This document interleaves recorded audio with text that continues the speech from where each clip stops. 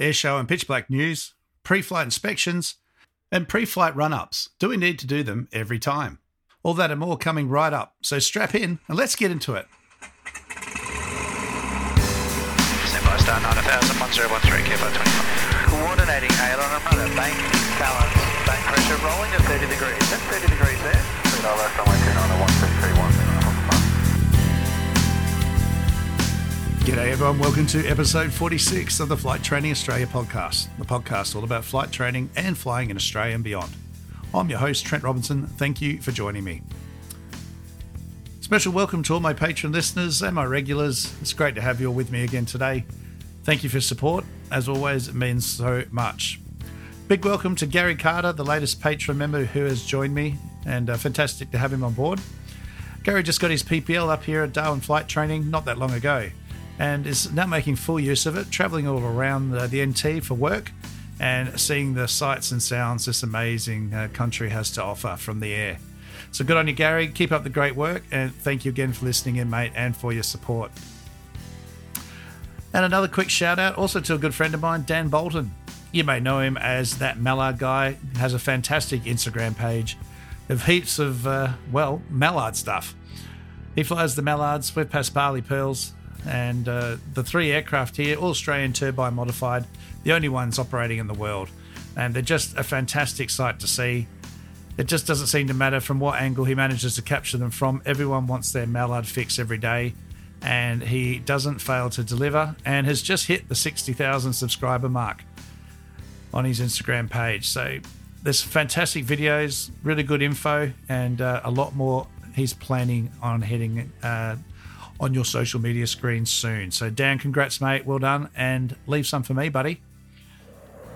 Right, what else is going on? Well, if you're up here in Darwin, Pitch Black, Operation Pitch Black 2022 is about to kick off here in Darwin for another year. Well, the last 2 years it's been delayed because of COVID restrictions, but it's all going to happen now. So we've got some 15 nations coming. The aircraft have all been streaming in over the last week or so. German Air Force, Indonesian, French, American US Marines, the British RAF, South Korean, Japanese, some aircraft I've not seen before, the Typhoons, Su-27s, Airbus 400, Rafale, and more, all here. The the F2 from the Japanese Air Force. Looks like an F-16, but it's not. Going to be pretty hectic. I know I'm probably going to regret saying it's exciting when I'm sitting at the holding point for an hour waiting. But hey, if you've got to get stuck at a holding point, you might as well have some fighter jets to watch and take photos of. So that's the next 3 weeks.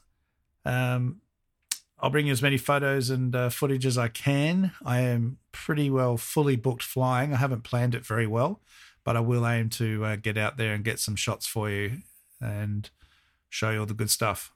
They, of course, will all be posted on my Instagram and Facebook pages, Trent Robinson Aviation. And if you're not on my photography page, you can also have a look at Trent Robinson Photography. There won't be duplicates. There'll be different stuff there, so worth checking out and having a follow. For those in Darwin, remember the air display off the stunning Mindle Beach is this Thursday, the 25th, 5 o'clock to 6:15, thereabouts. And the open day is on Saturday the 27th at RAF Base Darwin. So it'd be fantastic to see all these aircraft off the beach there along with everyone, and then head into the markets afterwards for a feed.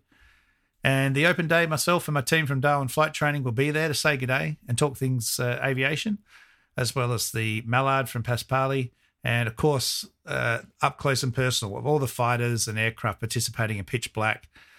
So if you're not in Darwin, what are you doing? Get on a burner and get up here. It's all happening. We've also got some other news that the air race has been cancelled for 2022. Now, you're probably wondering, what air race? What are you talking about? Well, the Red Bull air race, of course, was operating throughout Australia, and I had the honour of participating for several years whilst it was in Perth and working with the guys on that. It was fantastic. But for all sorts of reasons, it had to come to an end. But the Air Race World Championship was announced that was going to be coming back to Australia with Matt Hall and Port Macquarie and a number of other cities in the world. And unfortunately, it's just had to come to an end this year, but they're doing everything they can to get it back on the cards and happening next year. So there's some familiar names from the Red Bull Air Race pilots. There's also some new ones. And if you want to know more about that, you can check out wcairrace.com, Whiskey Charlie Air Race for World Championship Air Race. I'll put the link in the description below, but that would definitely be one to watch and check out. It'd be fantastic to see. If you had a listen to my interview the other week with Mike Van Berto, you'll know that the Outback Air Race is coming up soon. Again, leaving Darwin here this weekend. And if you're in Darwin, it'd be great to head down to MKT and check out the departure of all the aircraft and see them all off, heading down, working their way down to Coffs Harbour in New South Wales. So keep an eye on that one. All the information, again, is in that podcast description. I'll put it in this one as well.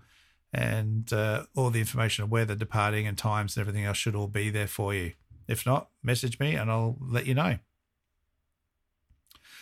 And finally, some huge news as well for those that are keen aviators. You possibly already heard about it, but the Pacific Airshow Gold Coast is coming next year. It was saying it was going to be in August. They've now just announced the dates, August 18 to 20, 2023, off the Gold Coast. It is a huge airshow event in the States, and I'm hoping that it will be represented here as well. All the airshow display teams, Australian pilots, international pilots, display aircraft, warbird displays, flybys, the whole lot. There's going to be parties on the beach, heaps of food and catering, based on the Huntington Beach experience in the States. Sounds pretty amazing. Can't wait to see it, and will definitely be worth booking some holidays then and trying to get a airshow beachside apartment, I guess, or just travel to the beach and check it all out from there. It's going to be pretty amazing, so keep an eye on that. And you can also go to Pacific Airshow AUS for Australia.com. Again, link in the description for all the information, and jump on their social platforms to get updates. As I always say, if you have anything going on, an open day or a special event that you'd like me to plug, flick me an email, info@trentrobinsonaviation.com.au with all the details, and I'd be too happy to mention it for you. All right, so pre-flight inspections. I've been watching students over the last few weeks / months, of course, but especially over the last few weeks, and just the little distractions and things that come on and things potentially get missed.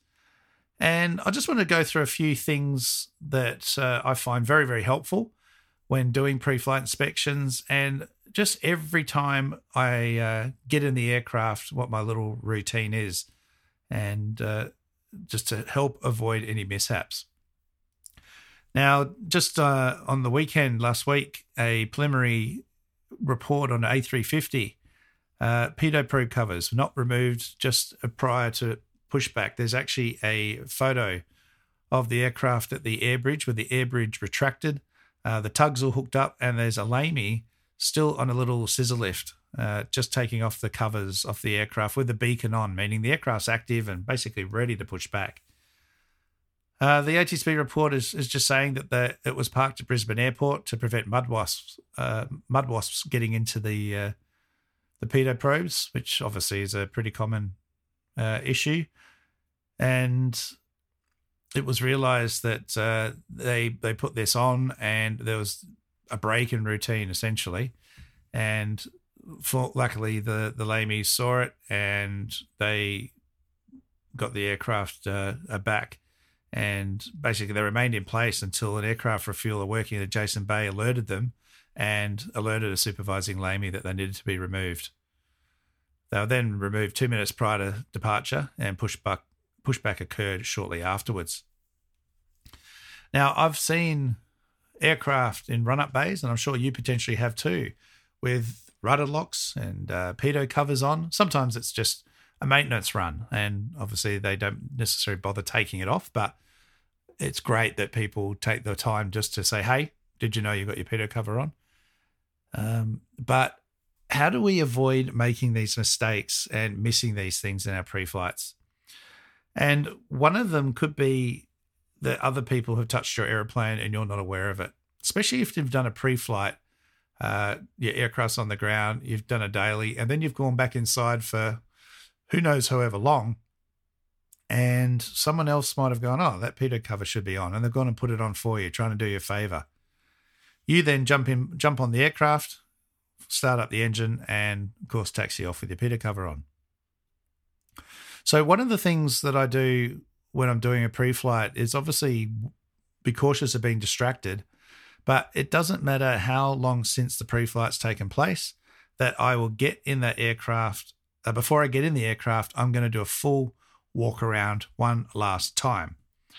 Not necessarily doing a pre-flight inspection, but looking at all the key things, checking that the oil caps are on, the oil flaps are down, the fuel caps are down, the pitot covers are removed, and the chocks are out. All the major items that are going to get you. So make sure that you do that. Walk from whatever side the cabin door is you're going to enter, do a full lap around the aircraft. All right, I do this even if I just landed, greeted my passengers, and loaded them up. All right, it's not even in that case someone's going to go sneak on a pitot cover, but something might have come loose. All right, a panel comes off. Some things I've had those little flappy doors with the clips that's just come off and it's flapping down in the breeze. And again, you might hear that in flight and cause you a little bit of alarm. It just gives you that extra opportunity to pick things up. Which also leads me into run-ups. Now, you're probably commonly familiar with the concept of run-ups for the first flight of the day. And that's it. Now, I'm not totally against this concept, especially if you're the person in that aeroplane. You've been operating the aeroplane, you know how it works. But if you jump into an aeroplane someone else has been in, I'd be really thinking about maybe just take those extra few minutes just to do a quick engine run up and just double check that everything's working. The main premise for this is that things break through use, right? Engines foul through over-rich mixtures and lead carbon deposits, etc., inefficient burning, and leads to magneto drops or, low power settings. So just be mindful of this sort of stuff, especially if you're operating in conditions, taxiing full rich, that could be leading to lead deposits, older engines, older oil, all that sort of stuff. Closer to 50 and 100 hourlies, sometimes it can happen. Spark plugs are starting to run out of spark. The other thing as well is just make sure that you are fully prepared, that you've done the essentials, like check your flap settings, check all your lights, your pumps, and avionics, that everything is set, ready to go. Because there's nothing worse than coming up to the runway and barreling down and realizing you haven't done something. Puts you under unnecessary stress and duress, and is easily avoidable by just taking a few moments, even if you do it on the run and don't pull into the run-up bay. All right, so look after those aircraft, keep those pre-flight inspections going well, and run-ups, do them as often as you feel you need to. Doesn't take long, and keep an eye on everything. And remember, report any malfunctions, any breakages to your HAMC or whoever is the appropriate person in your organization, and get those things fixed. Don't keep flying with broken gauges. And just be observant of any puddles of fluid or anything around the aircraft as well. Just the other day, we had a right-hand brake pedal went flat to the floor. Clearly no brake pressure. I had some in the right-hand side, but you just don't know if it's a drum that's gone, lost the seal, or what's going on.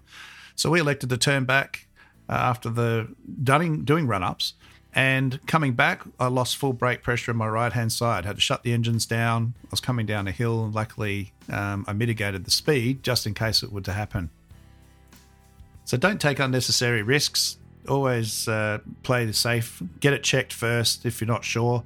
And that just helps you learn and understand how your aircraft operates and behaves, and what decisions to make next time as well. All right, guys, that's it for this week. Thanks for everyone that's messaged. There's been some great interview suggestions and ideas for future podcast topics. I truly appreciate those, and I will action those and have lots of exciting content coming your way very, very soon in the pipeline. Until then, fly safe and remember the golden rule: aviate, navigate, communicate. Cheers, everyone.